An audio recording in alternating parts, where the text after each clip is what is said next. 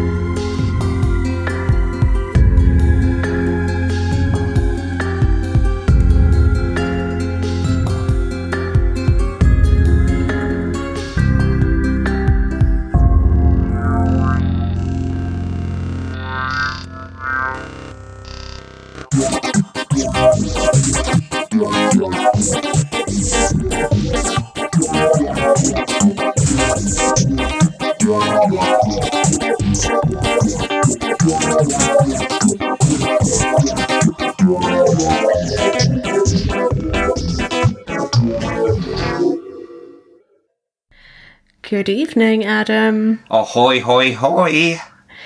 And today we're talking about Something Wicked This Way Comes by the thinking man's R.L. Stine, Ray Bradbury. I'm familiar with his works. Yeah. This novel is from 1962 and described as dark fantasy. We'll touch on the film as well from 1983. Oh, it's a brown film. It's a very brown film, to be honest. It's disappointingly lacking in spectacle and scandal and spirit. Yeah. So, which is a shame because knowing that it was 1980s Disney children's horror, I think I was expecting something in the region of Return to Oz. I know, yeah. And I'd heard of it spoken of in the same breath as Return to Oz. But this has no sassy Belinda the Chicken or Mumbai Heads or any of that kind of stuff. No, I mean, they must have spent all their budget on Return to Oz. Yeah, well, and probably protecting themselves from being sued by MGM. Yeah. But we'll get on to that. Let's talk about the book. We'll get on to that, yeah. We'll talk about the book. So our protagonists are 13-year-old neighbours Jim Nightshade and Will Halloway, who live in a town called Greentown in Illinois. It's the week before Halloween, and a travelling carnival comes to their town by night. And it comes in at 3 a.m. on a train, and the wind whistles through the pipes of the calliope, which is a kind of steam-powered organ, traditionally used in circuses. Oh, I'm glad you looked that up, because it was a word I assumed I should already know, and so out of stubborn pride didn't look it up. So thanks for that. Yeah, I didn't know how to pronounce it either, so I thought I'd better do the research on that one. Calliope or something. Yeah. So, to spoil it right at the start, but we're just gonna go right in there. This ain't your old mama's carnival. Yeah. It turns out that Cougar and Dark's carnival has been coming to this town for over 100 years, extending the lives of the carnival proprietors through ghastly means and sucking people from each new generation into their parade of damned souls. Basically, have you seen Twin Peaks? I can never remember. No. Okay, so the denizens of the Black Lodge in Twin Peaks all eat this porridge-like substance called garmonbozia.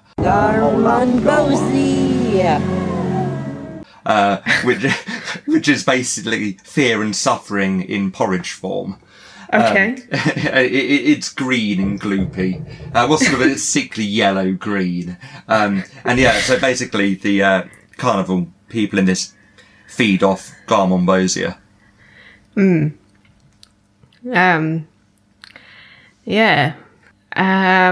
It's also a very masculine novel. Yes, it is. It's about fathers and sons and boys and men, and the sort of central relationship was the relationship between the two boys, and then between Will and his father, Charles. The beautiful, irascible spirit of young boys stealing apples and smashing windows and all the great things of childhood. To be young and wear short trousers. Kicking squirrels in the park and setting old people alight. All of it. Great. High jokes.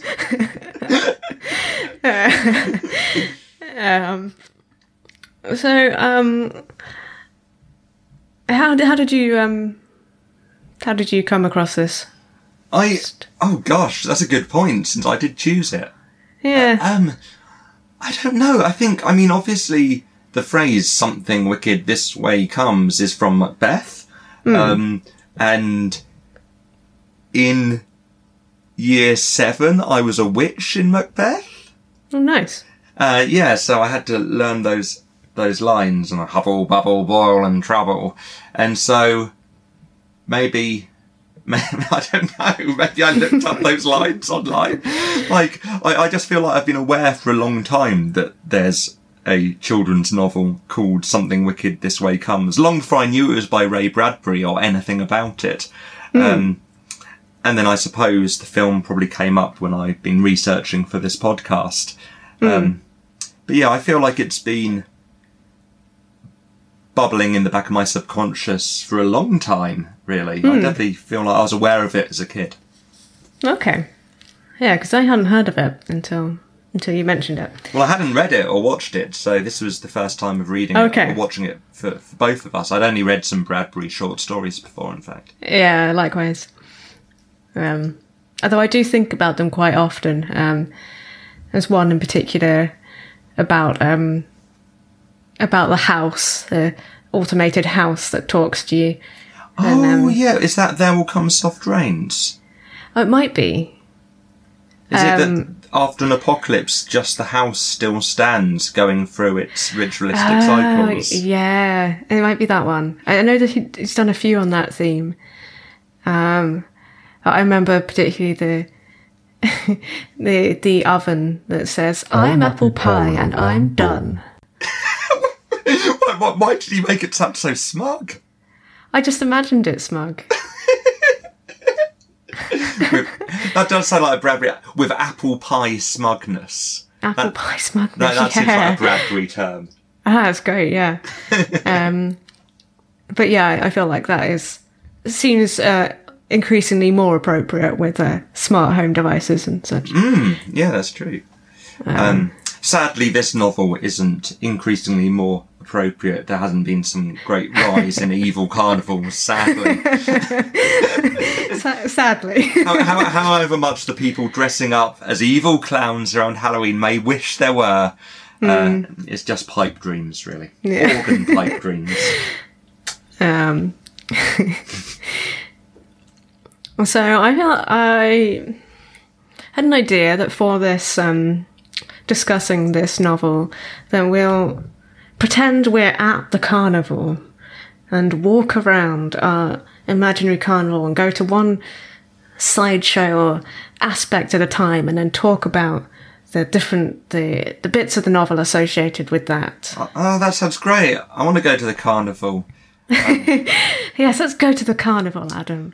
Ladies and gentlemen, boys and girls, it has arrived. Come to the Dark Circus. The circus where clowns never smile. Your darkest nightmares will come to life. Oh, Ren, there aren't many vegetarian food stalls. I'm gonna have to have corn on the cob again. It's all just Candy floss, Adam. The pure vegetarian food stuff. But I can really smell those hot dogs in the air. It's making me feel a bit nauseous, actually. I think I shouldn't have gone off the waltzers. Yeah. Well, we'll distract you from that by a visit to the Hall of Mirrors. Oh God, you should. Oh, okay. I'll go for it. It's been a long time. I did it once, and I found it quite anxiety provoking. I'm sure these ones will be fine. Yeah, I'm sure it's fine.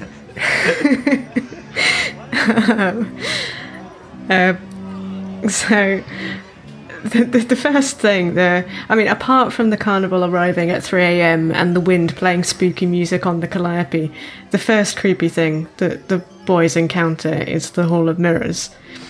And the first day at the carnival, they see their teacher, Miss Foley, trapped in the mirror maze, and they pull her out, and she's sort of frightened and babbling, and says she saw a lost girl in there who looks a lot like herself as a child. But then she's like, "Oh no, it's fine. I'm fine, boys." And then off she goes. But that's our first creepy instance. In the film, people seem to see themselves in the mirrors of how they wish to be. Yes. For example, there's a man who's missing an arm and a leg, and he sees himself with all his limbs. But I don't think we have that in the book. No, I mean, there's a slight hint that people are drawn into the mirror maze through desire, basically. You know, whether it's desire to be younger or maybe desire to be rich, I don't know, but it's not... I mean, the book's a lot more elusive than the film. I think why the film doesn't really work is it's kind of deadeningly literal. So Bradbury's got this amazing kind of colourful, poetic, adjective-heavy writing style, which just feels completely steamrollered by the film. So, you know, it's very odd and imagistic, and the film really does not capture that at all for me. No. No, I mean, the book, the writing, it's like... it feels sort of feverish and kind of whirling and... absolutely. You can only kind of catch out of the corner of your eye. Like, I enjoyed it the most when I was just kind of letting it flow over me and not even necessarily trying to grab all the literal images. But, you know, it's... because it uses imagery and metaphor in this very loose way. Like, there's a bit later where... it's described faces the colour of beds.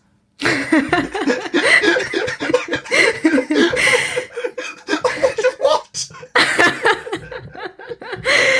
Yeah. I mean, I know there was that lyric by your favourite band Keane. Bed shaped your limbs of stone.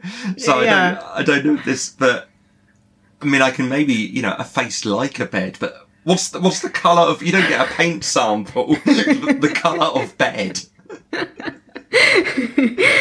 But some of it kind of makes an intuitive... I don't know about that line. But a lot of it makes this sort of feverish, intuitive sense that you can't look at too straight on or else it seems to disintegrate. Yeah. So yeah, there's definitely the suggestion in the book that there's something sort of mesmerising and horrifying in the mirror maze. It's not obvious what they actually see. No. Jim wanders in, and Will sort of follows him and finds him, and it says, Jim was there, half in, half out of the cold blast tides, like someone abandoned on a seashore when a close friend has gone far out, and there is wonder if he will ever come back. Jim stood as if he had not moved so much as an eyelash in 5 minutes, staring, his mouth half open, waiting for the next wave to come in and show him more.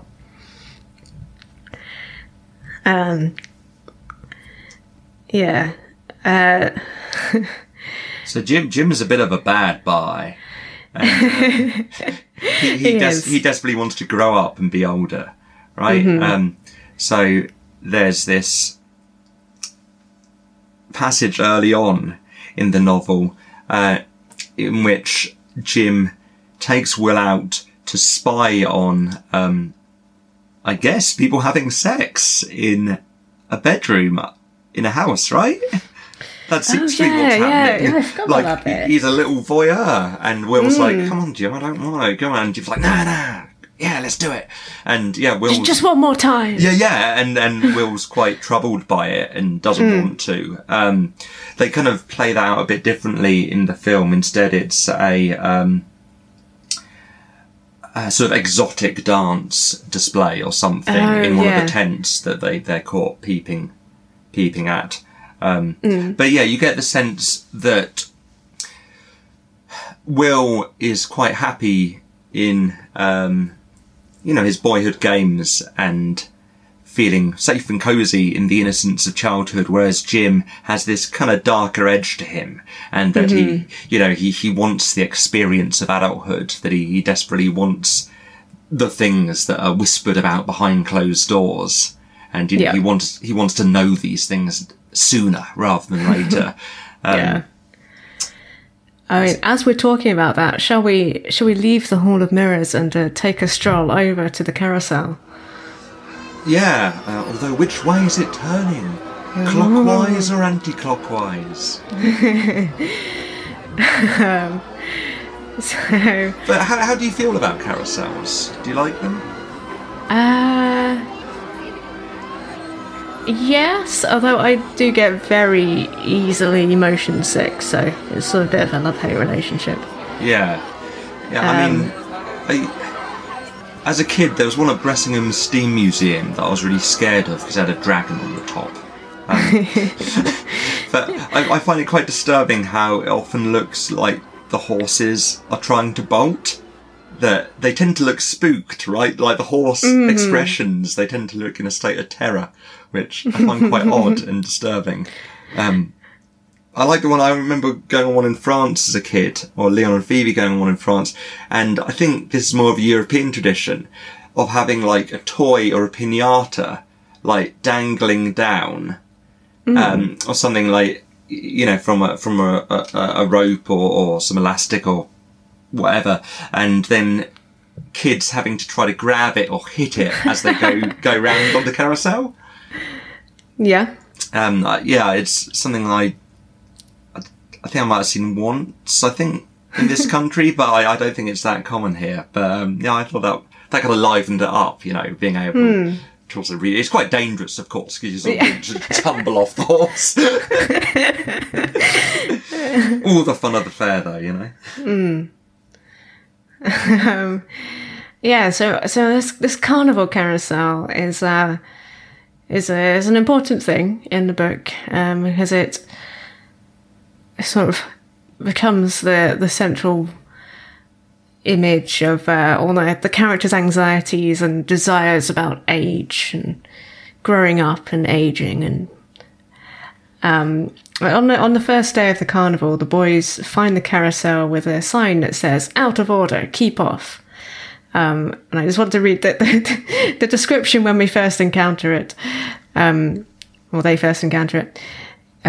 It's horses, goats, antelope, zebras, speared through their spines with brass javelins, hung contorted as in a death rictus, asking mercy with their fright-coloured eyes, seeking revenge with their panic-coloured teeth. So like a regular, happy, friendly carousel. For the kids. For the kids. Panic-coloured teeth. This character... Because that's the thing, like, panic, that doesn't mean anything, and yet it sounds, it feels right. It feels like it means something. Like, this character called Mr. Cougar, who is quite thinly sketched compared to Mr. Dark. Like, he seems to be co-owner of the carnival, and yet we don't find out that much about him, apart from the fact that he likes to change his age. So he rides this carousel backwards, and for every rotation he goes back 1 year. And can I read the description of him on the carousel? Oh, yes. It was Jim who first noticed the new thing happening, for he kicked Will once. Will looked over and Jim nodded frantically at the man in the machine as he came around the next time.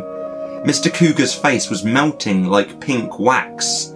His hands were becoming doll's hands. His bones sank away beneath his clothes. His clothes then shrank down to fit his dwindling frame. His face flickered going, and each time around he melted more. Will saw Jim's head shift, circling. The carousel wheeled, a great back-drifting lunar dream, the horses thrusting, the music in-gasped after, while Mr. Cougar, as simple as shadows, as simple as light, as simple as time, got younger and younger and younger.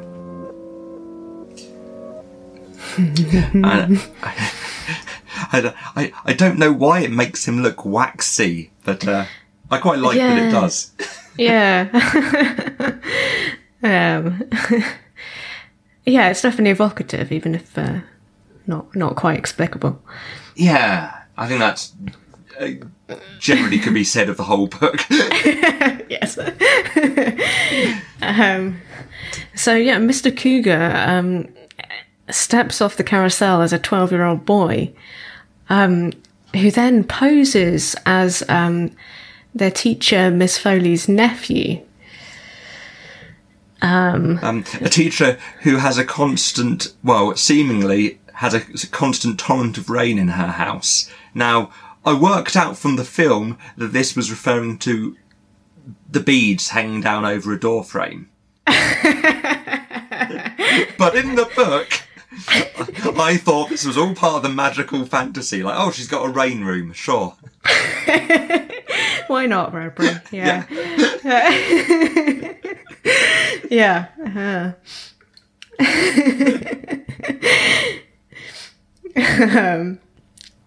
Yeah, she's one of our two female characters. Oh yeah, is there in the book? In the book, does Jim have a? The witch, I suppose. Yeah, and I guess Will has a mother. I don't know. I think Jim has a mother, probably. I mean, yeah, all mothers do basically in this book, and to a degree in the film, is prevent boys from having fun.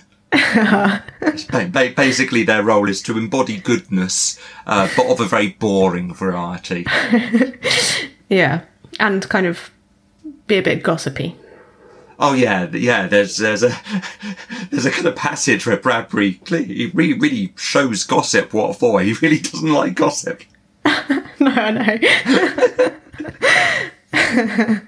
It's gossip is part of the whole Circus of the Damned rigmarole. Yeah,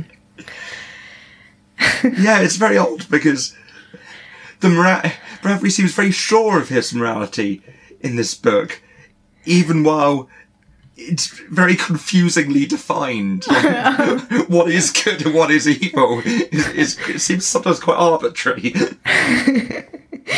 Yeah. You know, I know it when I see it, kind of thing. Yeah. But so the nephew, sorry. The nephew, yeah, who is one of the more effective parts of the film. He is quite waxy. Quite creepy. Yeah. I agree. The casting, they've cast he's just quite expressionless, the kid. But he tries to frame Jim and Will by like taking some of Miss Foley's jewellery and sort of throwing it out on the lawn where they are, and then being like, please, or whatever. And then he runs off to the carnival again, so Jim and Will follow him. And the nephew jumps on the carousel, like, you know, so that he can go back to being a man of 40 or whatever, and then be like, well, no, I didn't do anything, like, you know. But Jim and Will sort of wrestle for the controls. Will's trying to stop Jim jumping on because he's determined to be be 18 or something. He's determined to get a few more years on him. They grapple with the controls until they break, and the carousel begins to spin out of control, which sends the nephew / Mr. Cougar round and round, rotating and rotating until eventually the switch box blows. I was just going to read the description of what happens to Mr. Cougar. So the carousel's finally stopped. They walk up. They walked slowly to the merry-go-round, their shoes whispering. The shadowy figure lay on the near side on the plank floor, its face turned away. One hand hung off the platform. It did not belong to a boy. It seemed a huge wax hand shriveled by fire. The man's hair was long, spidery white. It blew like milkweed in the breathing dark. They bent to see the face. The eyes were mummified shut. The nose was collapsed upon gristle. The mouth was a ruined white flower, the petals twisted into a thin wax sheath over the clenched teeth, through which faint bubbling sighed. The man was small inside his clothes, small as a child, but tall, strung out, and old, so old. Not 90, not 100, no, not 110, but 120 or 130 impossible years old. Such horror. Yeah, I mean, what it made me think of is Shrinkles. Shrinkles? You remember Shrinkles? No. You put them in the oven and they shrink. Shrinkles. Oh, okay. Yeah. Like, you draw. There's like this strange kind of plastic, almost like tracing paper. You draw a design on it, and then you put it in the oven, and it will shrink down to be a keyring or something. Yeah. Like, I guess a similar fate, spoiler, a similar fate happens to the Illustrated Man. And all his tattoos are described as getting smaller, and I just sort of imagined them as being like Shrinkles. Being like a Shrinkle. Yeah. Yeah. His body became Shrinkles. Yeah.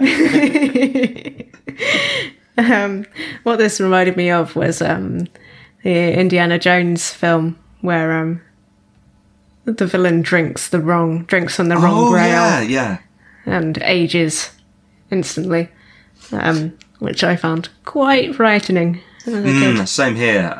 There's a similar effect in the film of Something Wicked, but it's a little bit ropier, to be honest. Yeah. It really does look like a kind of mannequin you'd get in a third or fourth rate Ghost Train. Yeah, I'm sorry that this carnival has no Ghost Train, Adam. That's true. Don't worry, actually, I went on a Ghost Train just last Christmas, so it was good. And also, like, this really odd. So at first, I went on this ride, which I thought was going to be a ghost train, and it was actually like a CG, like a VR ride, right? A VR darkroom ride. It was called something like, Dr. Flippity Gibbet's Stupendous Adventures Through Time, or something like that. And basically, you had to go on the ride with a VR helmet.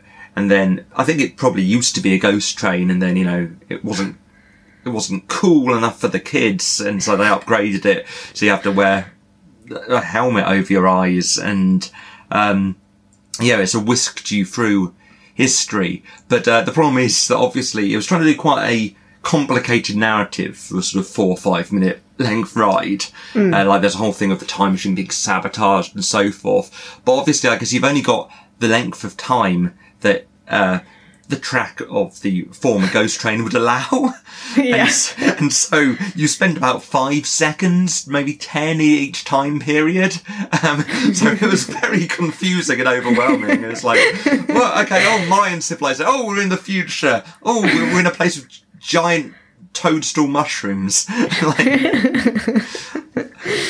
It was quite hard to make head or tail of, to be honest. But yeah, I do love ghost trains. I always say that if I ever won the lottery, I would philanthropically spend it on a really amazing ghost train, basically. So I could design my own monsters and then have people, construct construct them for me. Yeah. Yeah. Yeah. And when sorting out climate change as well, obviously. Yeah. I mean, if the ghost train could also do that somehow, that would be the idea. Yep. Yeah. So Mr. Cougar now assumes a new role as Mr. Electrico. They move him into an electric chair and keep him alive by electricity. I mean, he sounds like one of the X-Men, but he's, is a bit more ghoulish than that, really. Yeah.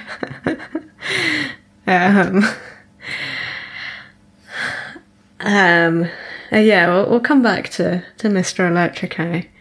But he's kept in that state for quite a chunk of the novel. Well, for the rest of the novel, really. Yeah, I mean, obviously you can't...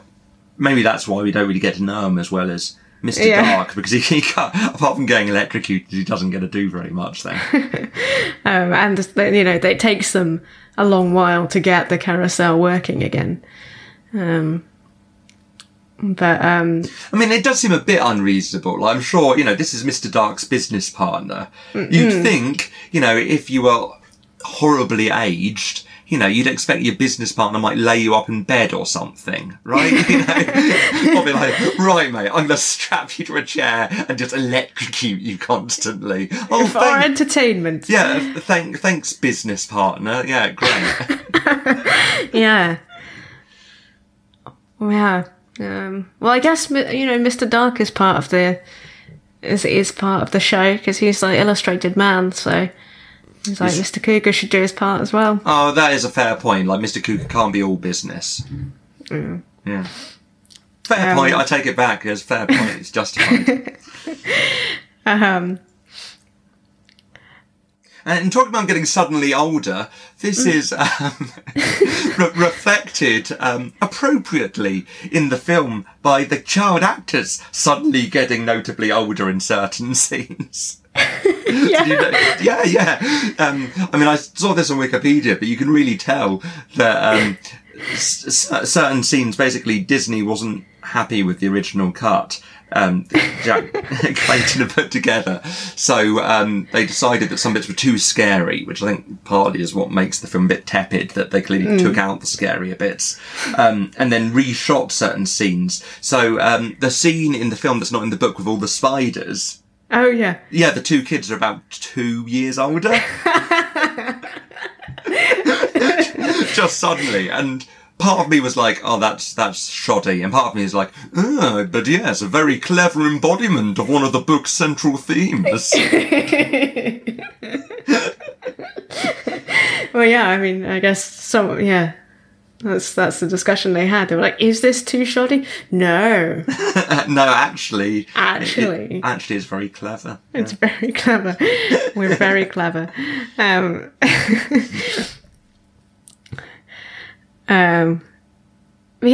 carousel must get working again because they meet a little girl crying by the side of the road, and then realise that she's their teacher, Miss Foley.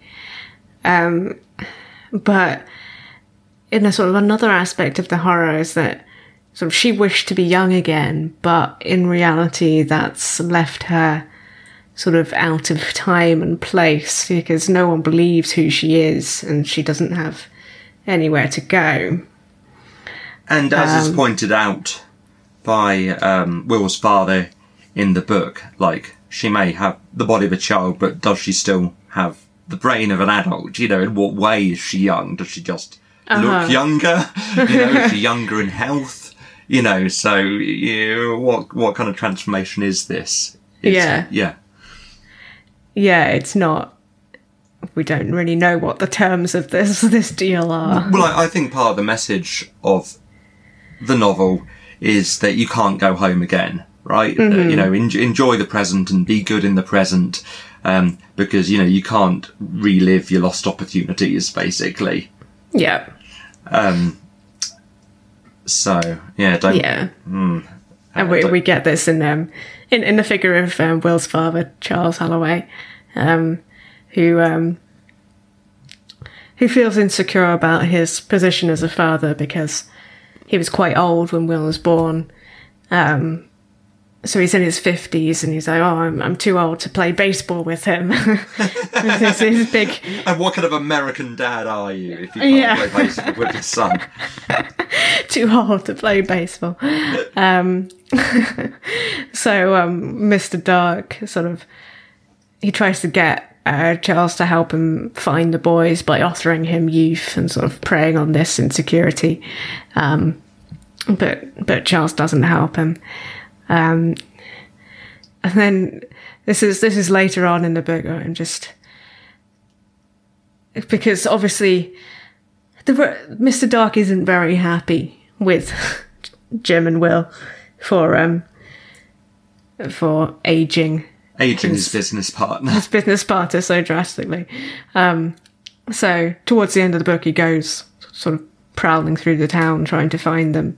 I think he's also concerned, right, that they're going to spread the word and say, that carnival that seems really obviously explicitly evil. Yeah. It's obviously explicitly evil. Like, my word, how did you not know? What, Cougar and Dark's Carnival? Pandemonium Carnival? No. What, you mean that carnival that goes through the streets playing evil organ music? At 3 a.m? Why I never... Yeah. Mr. Dark ends up sort of prowling through the library looking for the boys who are hiding in a bookcase. And he taunts Will with a particularly horrible story about Will's mother, which turns out not to be true. That he says that he left her on the merry-go-round going forward. Basically did what they did to Mr. Cougar. And this description, she was like a cat with a hairball in her, so big and sticky there was no way to gag it out, no way to scream around the hair coming out of her nostrils and ears and eyes, boy, and her old. Yeah, that's really good. Is that your texture of the week, or? Oh, it's not actually. Should we do it? Shall we? Okay. I feel we've been leaving them right to the end, and I think we should. Treat our audiences. Okay. Texture of the week.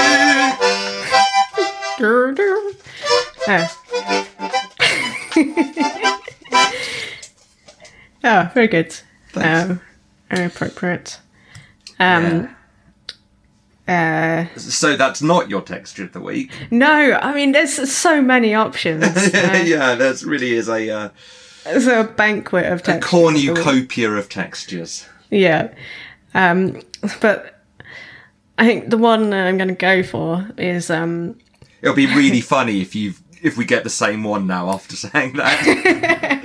I put down a few options in case, but so we haven't talked about it yet. But the Dust Witch goes out to find Jim and Will, and she leaves a track on Jim's house, so that the rest of the carnival can find him. It says it was a track like a snail paints on a sidewalk. It glistened. It was silver slick. But this path left by a gigantic snail that, if existed at all, weighed 100 pounds. The silver ribbon was a yard across. Staring down at the leaf-filled rain trough, the silver track simmered to the rooftop, then tremored down the other side. I slimy. I did think of that one as well. But I went for the first description of the circus balloon that the witch uses to hunt in. Mm-hmm. So this is when the carnival pulls into town in the middle of the night. The ringmaster stood in the middle of the land. The balloon, like a vast mouldy green cheese, stood fixed to the sky, and then darkness came. The last thing Will saw was the balloon swooping down to cloud to cover the moon. In the night, he felt the men rush to unseen tasks. He sensed the balloon like a great fat spider, fiddling with the lines and poles, rearing a tapestry in the sky. And I think alone, they're very simple descriptions, but I really like the balloon being at once a big mouldy cheese and a fat spider. I think layering those two images onto one another is pretty delicious and horrible. Yeah. I did want to give a special mention. I don't actually have the quote, but it's really bizarre. To Olmers and Goths. Did you notice this bit? Yeah, that was a bit roll-dolly, that bit. Yeah, it was just the different creatures that populate Will and Jim's dreams. One of them has Olmers and one of them has Goths. All 1980s and listening to Bauhaus and Robert Smith. Yeah. And one of the other things I really like about the balloon is that it's given a balloon funeral. Oh. All balloons when they burst should be given a balloon funeral. In a very, very long balloon coffin. Yeah. So I thought that was very charming. Yeah.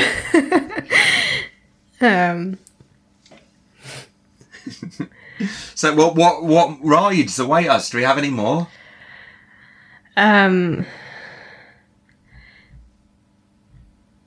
Yeah. So, well, I think we're heading kind of to the sideshows now, to like little tents and the people who populate them.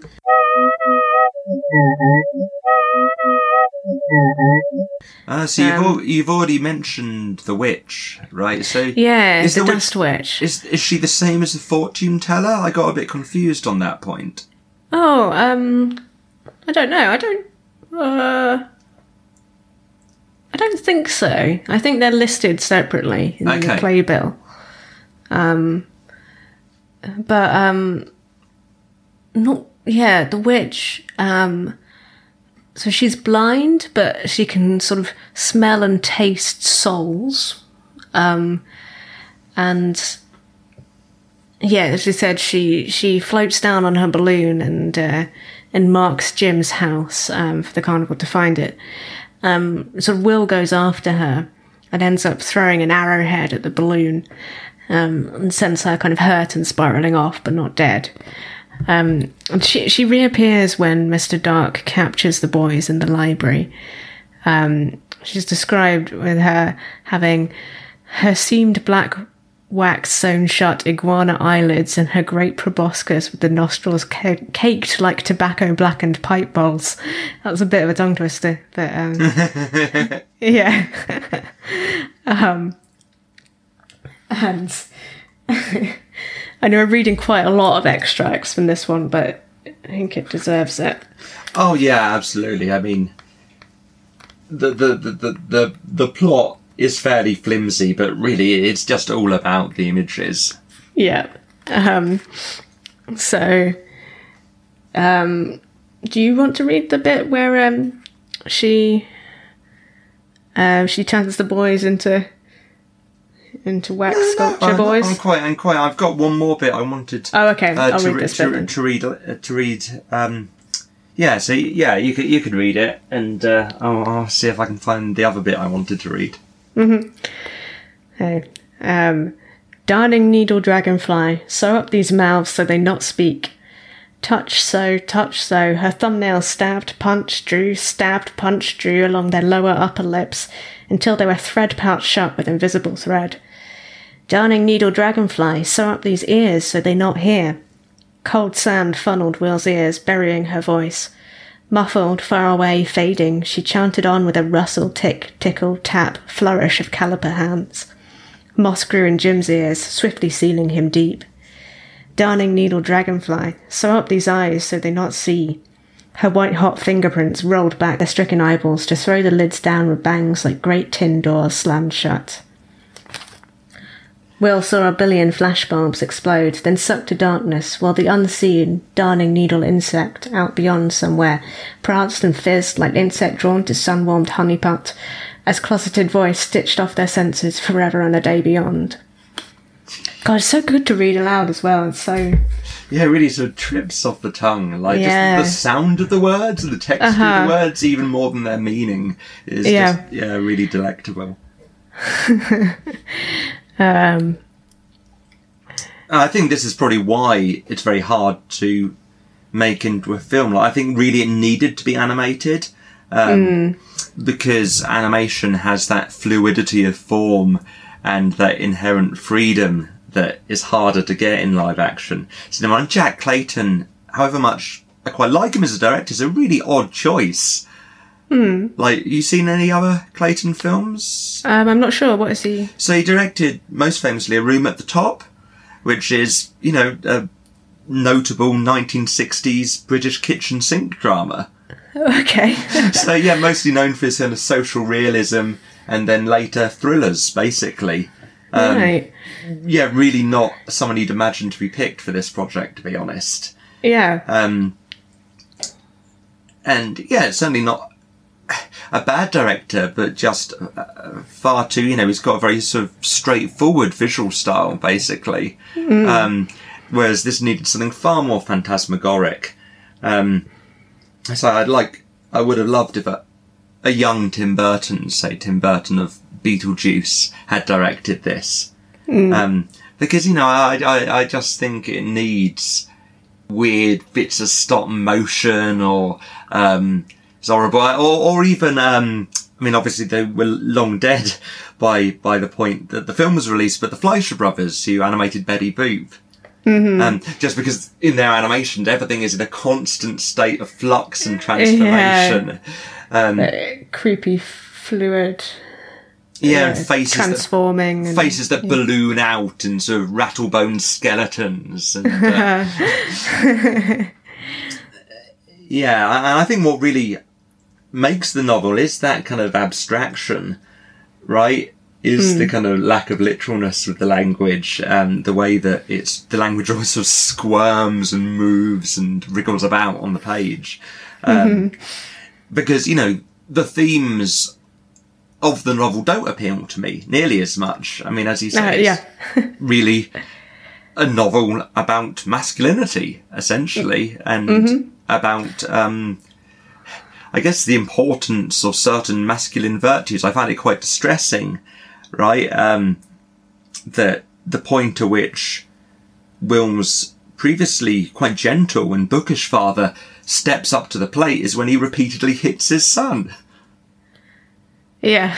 And, I know it's meant to be sort of shaking him out of his complacency to save Jim, but I found it really disturbing. This is the sort of heroic moment as a father sort of hitting his son repeatedly round the head. Yeah. Yeah. Shooting and firing a rifle to kill the Dust Witch. Yeah, I don't know, it seemed... Yeah. I guess I quite liked Will's father. It seemed a shame that for him to be redeemed, he had to become this kind of man of action. Yeah. I mean, did you have any other thoughts about the book's handling of masculinity, or indeed the mothers and femininity in this book? Well, I mean, it's not very inspiring. Inspiring portfolio of roles for the women. We have as you said, the mothers who sort of there to stop the boys having fun. Who have the sort of elderly spinster school teacher and the witch. So. Some pretty unreconstructed tropes. Yeah. And it's not that I can enjoy things that focus on the relationship between fathers and sons. As you know, I'm a big fan of certainly at least the first few seasons of King of the Hill. And I really love the stuff that focuses on the relationship between Hank and Bobby. And it actually comes from quite a conservative place, but it does at least kind of problematise it a bit. And, the bits which are most touching are when they kind of meet in the middle and that, Hank kind of appreciates Bobby is more feminine aspects and, you know, his performativity and the fact that he's not like Hank and that they're very different. And obviously in King of the Hill, you have the extraordinary character of Peggy. And I think it's a shame that as King of the Hill goes on, and this is completely a different topic, she's going to get punished or shamed more. And I think King of the Hill was at its best when a real joy is taken in Peggy's character. And yeah, you know, what I'm saying is that I'm not against films or books that focus on masculinity, but it did feel, I think, maybe set against the freedom of the language and how inspiring that is. It seemed sadly very traditionalist and conservative in its ideology in a way that sort of seems at odds with the style. Yeah, I think that's it. Yeah, I think you're right. It does sort of feel like two separate books, sort of, in a way, like the that. Yeah, I mean, it's tricky because you know, in a way, maybe why I like Philip Ridley, say, is for good or for ill, I think there is a genuine degree of deviance in Ridley's personality, which kind of gives it a kind of frisson, right? Like, that, you know, Ridley is sort of on the side of misrule and chaos, basically. And it's odd that Bradbury seems to at once, I don't know, like, has so much imaginary ability to conjure up these kind of phantasmagoric spectacles, and yet at the end they're just kind of relegated to freaks who are rightfully cast out into the darkness at the end of the book. Yeah, because I mean he's got the gift of the grotesque and the bizarre, like, you know, it's incredible. Oh, absolutely. Sort of, you know, descriptions, but then it's like, well, that's all wrong and deviant, the end. yeah, that really is what the end feels like. And quite an abrupt end as well. Yeah. And I don't know, I guess, you know, like, I'm a big fan of The Residents, and, you know, I guess most of The Residents' 50 odd years of music recording is about trying to explore the some of the beauties and deviance and exploring when it's wrong and when it's not wrong, and, you know, kind of, yeah, being able to kind of see where ugliness and beauty intersect, and, you know, exploring that in a way that feels quite exciting. I guess sometimes problematic on its own terms, but in a way that I find interesting, and I kind of feel that it's almost like Bradbury is sort of undercutting his own impulses, maybe, like, that it feels quite invested in these transgressive elements, and then yet they have to be kind of, at a certain point, you know, the toys have to be put back in the box, and the box has to be hammered shut and sealed. Yeah, we have to go back to being boys and men. Yeah, and yeah, I'm not saying, you know, on one level I was touched by the fact that the book seems very invested in goodness and decency. Yeah. But when at the end of the book, this goodness and decency gets tied up with shooting shotguns and, you know, dispelling freaks and hitting your son, I just found that quite disappointing, I guess. Yeah. I mean, I guess as we're sort of there anyway, kind of talking about the freak show, sort of, or the freaks of the carnival. Yeah, not a progressive take on the freak show. The freaks are sort of just referred to as that, and mostly kind of plural and anonymous. Yeah, they're only individualised in the most kind of cursory of ways. Yeah, so it's just like, just listed by their stage names, like the lava drinker, the skeleton, the dangling man, sort of thing. And then we have the dwarf, who starts the story as the man who sells lightning rods, but who's then taken by the carnival and sort of squashed into his body, sort of squashed into a small form, and his sanity taken. And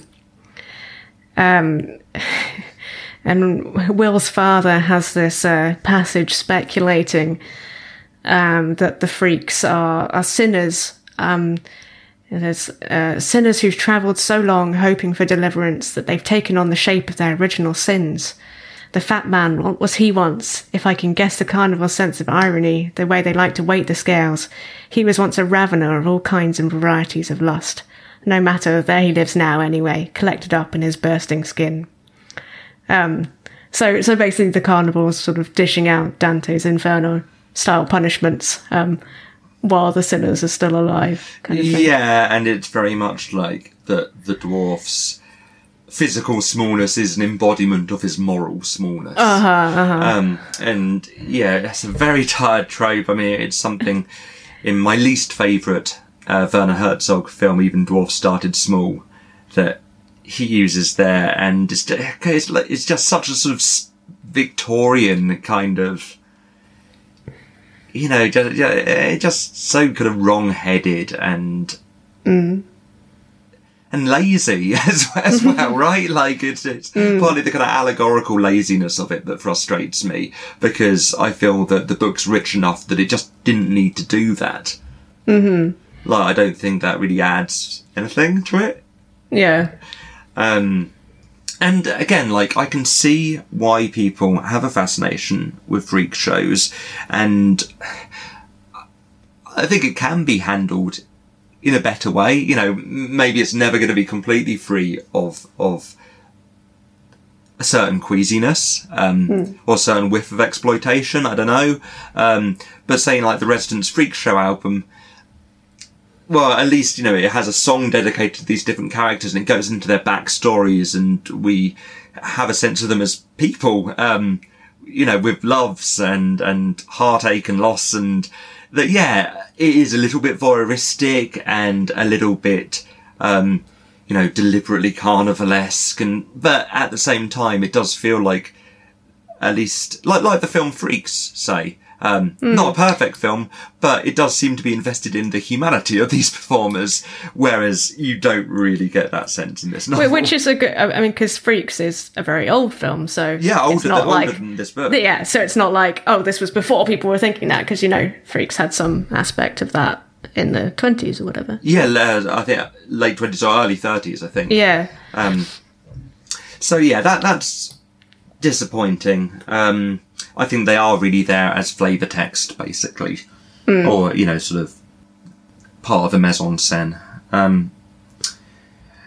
But as I say, I think what saves the novel is its kind of language use and the kind of its abstraction, basically. That, you know, basically it's the novel, and so the novel's at its worst when it's being really literal-minded and heavily allegorical. And then sadly, the film mostly occupies a very literal position, so it kind of only captures the least good aspects of the book, mostly, apart from some good performances. So, I mean, I always like Jonathan Pryce. Yeah, I mean, I know you're a big fan of Brazil. Yes, so. And he does make a splendidly sinister and hate-filled Mr. Dark. Yeah. Striding about wickedly. Your books cannot hurt me, old man. Yes, old. Because your heart is old. Listen to it. You tell me where the boys are hiding, and I can make you young again. I could turn your years back for you to, well, let's say, 30. And speak, or you've missed it. Going. It's gone. 31. 32. 32. Year of a man's prime, loved by many women. You might still learn to swim. 32, going, gone. 33, 34, 35, 35. Oh, 35. Time to father a family, build a fortune. 35, a year when you could run up the stairs without panting for breath. 35, gone. 36, 37, where are they? 38, here, your heart. Here, my count. 39, now. 39, a fine year, still young. 39, gone. Oh, 40, and here, your old heart. Dad, no! Don't listen!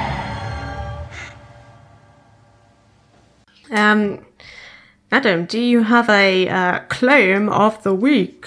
Claim of the week? I do you? Yeah, I do. Oh, We're doing this now. We're doing this now. Claim of the week has become a thing. It's been buoyed up by its own gaseous self-belief into a regular instalment. So my claim of the week is when Charles Holloway, i.e. Will's dad, explains who the Autumn people are, who seem to be, well, Mr. Dark and his cronies, basically. Mm-hmm. So Charles Holloway describes the Autumn people like this. For some, autumn comes early, stays late through life, where October follows September and November touches October, and then instead of December and Christ's birth, there is no Bethlehem star, no rejoicing, but September comes again and old October, and so on down the years, with no winter, spring, or reviving summer. For these beings, fall is the ever-normal season, the only weather, there be no choice beyond. Where do they come from? The dust. Where do they go? The grave. Does blood stir their veins? No, the night wind. What ticks in their head? The worm. What speaks from their mouth? The toad. What sees from their eye? The snake. What hears with their eye? The abyss between the stars. They sift the human storm for songs, eat flesh of reason, fill tombs with sinners. They frenzy forth, in guts they beat us and scurry, creep, thread, filter, motion, make all moons sullen, and surely cloud all clear on waters. The spider web hears them, trembles, breaks. Such are the Autumn people. Beware of them.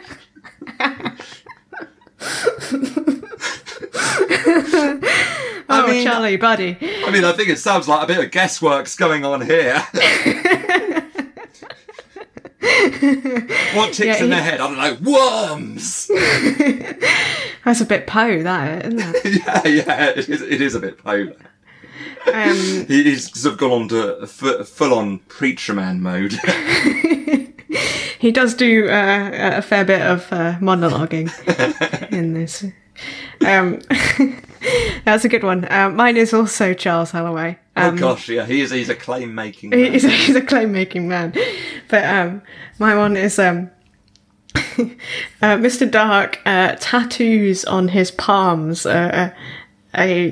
the faces each of Jim and Will, and then goes and shows them to Charles and says, "Who are these boys?" And Charles goes, "Oh, well, that one is Milton Blomquist, and the other is Avery Johnson, and they both just moved to Milwaukee." I quite enjoyed that. It's a good bit of improv, isn't it? Yeah. Milton Blomquist.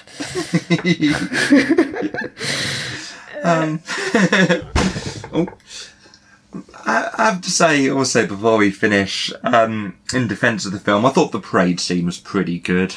As it goes, it would have been better animated and with some gloopy stop motion, but I say Price was quite sinister, and I quite liked them hiding below the street, looking up through the grate.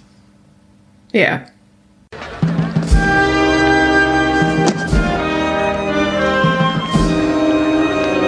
Boys, what the hell's going on?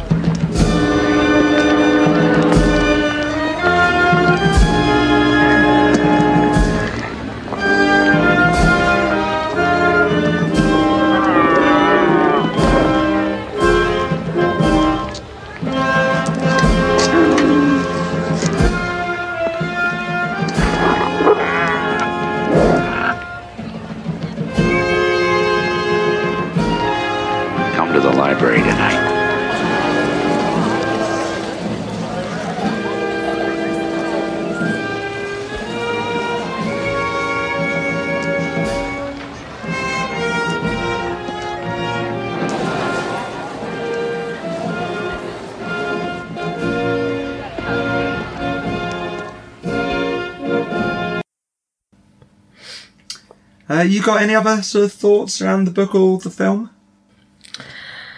I think I am out of thoughts. I think I've said all my thoughts. Well, Yeah. thoughts exhausted. Yeah.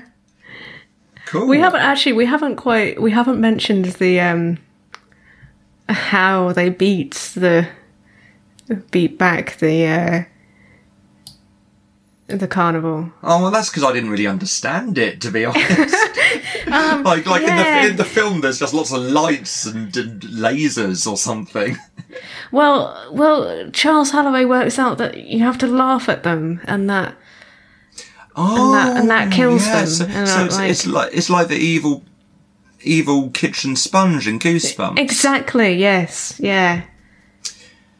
Yeah. You have to laugh at the evil sponge and at the evil witch. I don't know though, because it's confusing. Because there's a bit earlier, like you're obviously right, but then there's a bit earlier when Charles says that you should be suspicious of people who are laughing too much because they're probably evil. Oh. Like there's a bit when Will's like, "Oh, does that mean good people are happy?" He's like, "No, quite the opposite. Actually, the happiest people are probably happy because they've done loads of terrible stuff. So if you see someone too happy, they're a wrong 'un." Well, yeah, that's a mixed message. Yeah, so maybe you've got to be like guilt-ridden and not really happy, and then pretend to be happy when faced with evil people. And if you're going to pretend really hard, that you sort of become happy in this really kind of manic, weird way, Yeah. which becomes quite violent. Good. I'm glad we sorted that out. Yeah, come for the language, stay for the confused messages. But yeah, I think to read, it's. I'm sure there's some wisdom between its pages, but mostly it's just kind of ghoulish fun, really. Yeah. Cool. So, yeah, our theme music is by Maki Yamazaki. Our outro music is by Joe Kelly. Our artwork's by Letty Wilson. You can find us on Twitter at StillScaredPod or email us at stillscaredpodcast@gmail.com. Do you have a sign-off for us? I do. Okay, I'm not even making up on the spot this week. By the pricking of my thumbs, leave us a review, our creepy chums. Hey! See you next time, Spooky Kids. Bye. Bye.